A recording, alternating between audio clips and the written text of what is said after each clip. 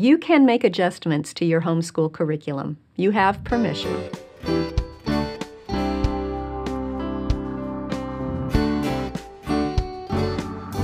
Welcome to the Simply Charlotte Mason podcast. I'm Sonia Schaefer.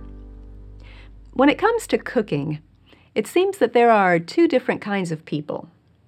Those who follow the recipe exactly, and those who tweak it. Those who tend to stick to the recipe probably like the security of doing what they're told to do. The idea that someone has already figured this out can be a very comforting thought. Ask me how I know. But sometimes the recipe just doesn't fit your situation. Maybe the person who created the recipe has a passion for hot and spicy, while your family prefers mildly spicy. Or maybe the recipe calls for baking at 450 degrees for 15 minutes. But you know that your oven struggles to keep constant heat at that high of a temperature. So most cooks learn to make adjustments. They might reduce the amount of cayenne pepper or leave out the Tabasco sauce. They might add more minutes onto the baking time, or whatever adjustments they make. They tweak the recipe to better fit their families and their situations. Curriculum is a lot like a recipe. Whoever writes the curriculum is setting forth what he prefers, what worked in his situation. But just because the author presents it in a certain way doesn't mean you have to use it exactly as it is.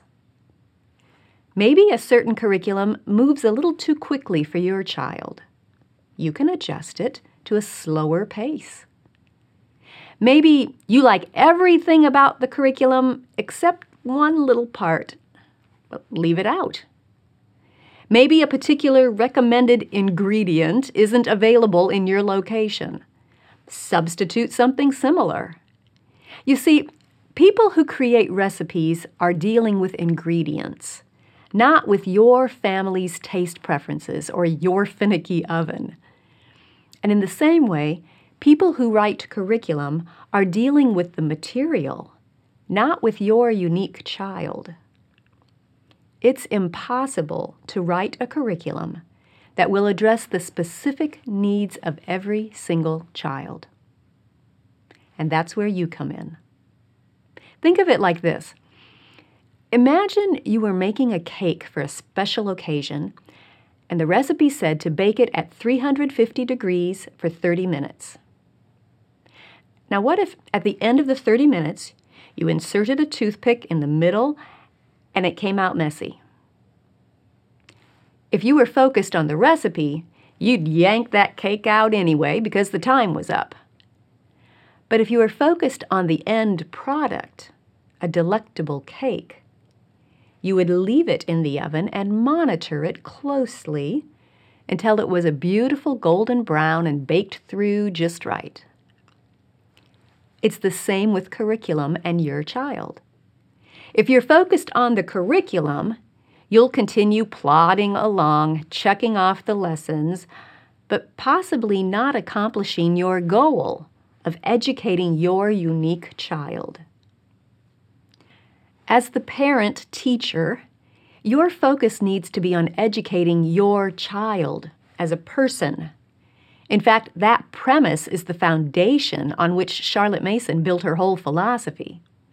She said, the central thought, or rather body of thought, upon which I found is the somewhat obvious fact that the child is a person, with all the possibilities and powers included in personality. Preface to the Home Education series. So don't expect a one-size-fits-all curriculum to fit each unique personality perfectly. It won't. But that's the beauty of homeschooling. You can make adjustments anytime. You have permission. How might those adjustments look? Well, let's look at 3 examples, 3 totally different situations. First, maybe you're in the middle of a lesson and you realize that something's off. Perhaps your child is completely lost, or maybe you're lost. It's okay to stop the lesson and say, Mom needs to figure some things out with this history book or this handicraft or whatever it is. Set that book or craft aside and move on to a different lesson.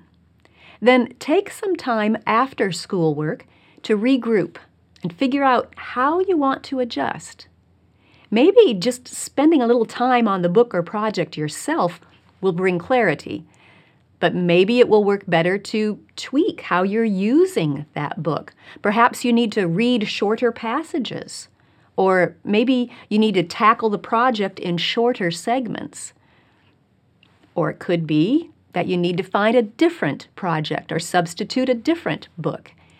It's okay to pause, regroup, and start over. That's a much better option than muddling along with nobody learning anything and both of you feeling discouraged. Here's another situation. A mom asked me, how do I get my first grader to sit still long enough in order to determine whether she's learning, to check whether the cake is done, if you will? In other words, how do I know whether my curriculum is working or I need to tweak it? Sometimes it can be hard to evaluate the effectiveness of your curriculum, but I think it all boils down to two questions. What are your goals? And are you making progress toward those goals? In a Charlotte Mason education, the goal is to feed your child's mind with ideas so your child will grow. And that growth will be seen in many different areas, not just academics. You're looking for growth in habits like self-control, kindness, respect, and attention. You're looking for growth in that child's knowledge of God, of the universe, of other people, and of herself. Yes, you can look for growth in skills like reading, writing, and math, but don't limit your view to just that narrow portion of who your child is as a person. So ask yourself, what are my goals for this child as a whole person? And am I seeing growth toward those goals? Maybe that growth isn't happening as quickly as you want it to, but it's still growth.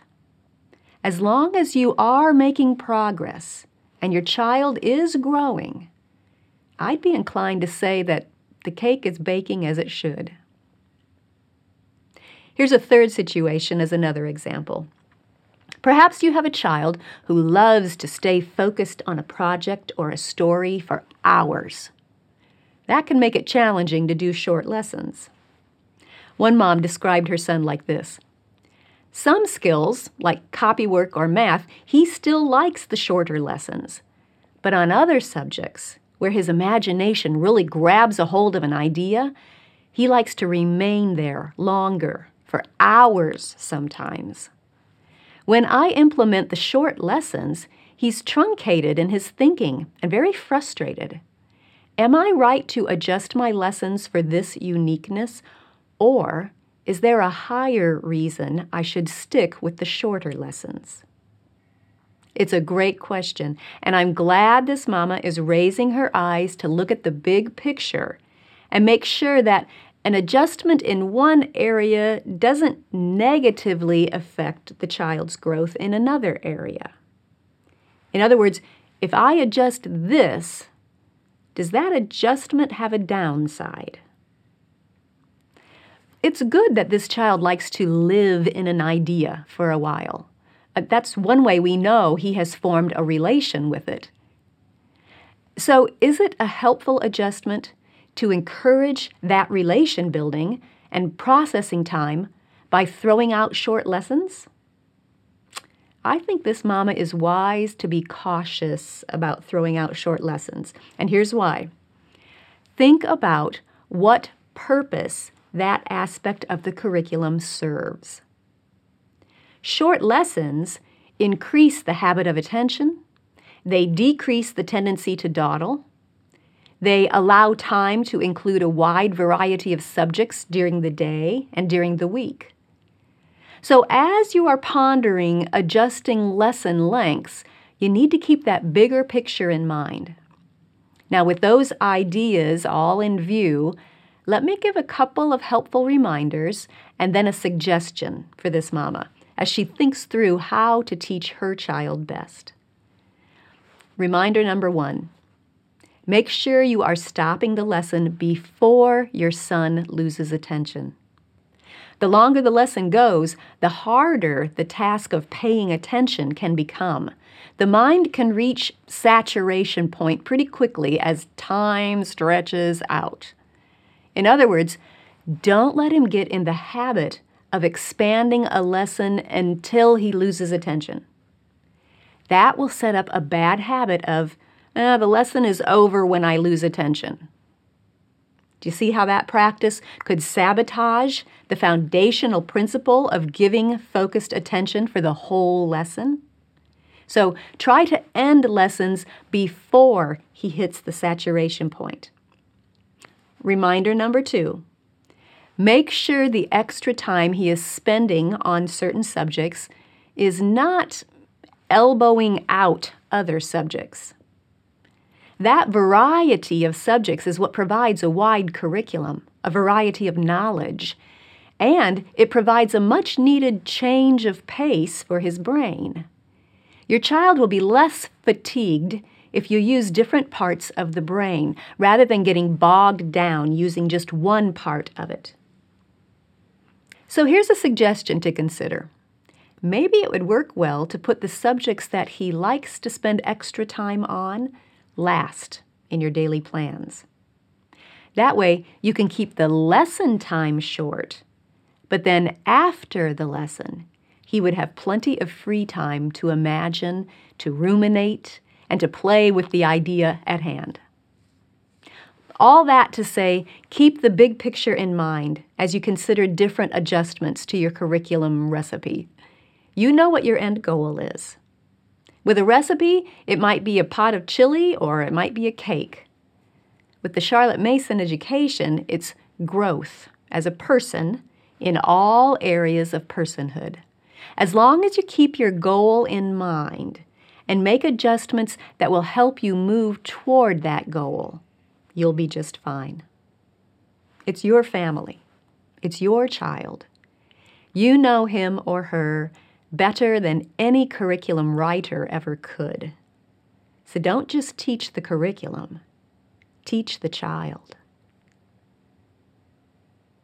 If you enjoyed this podcast, be sure to subscribe, and I'll see you next time.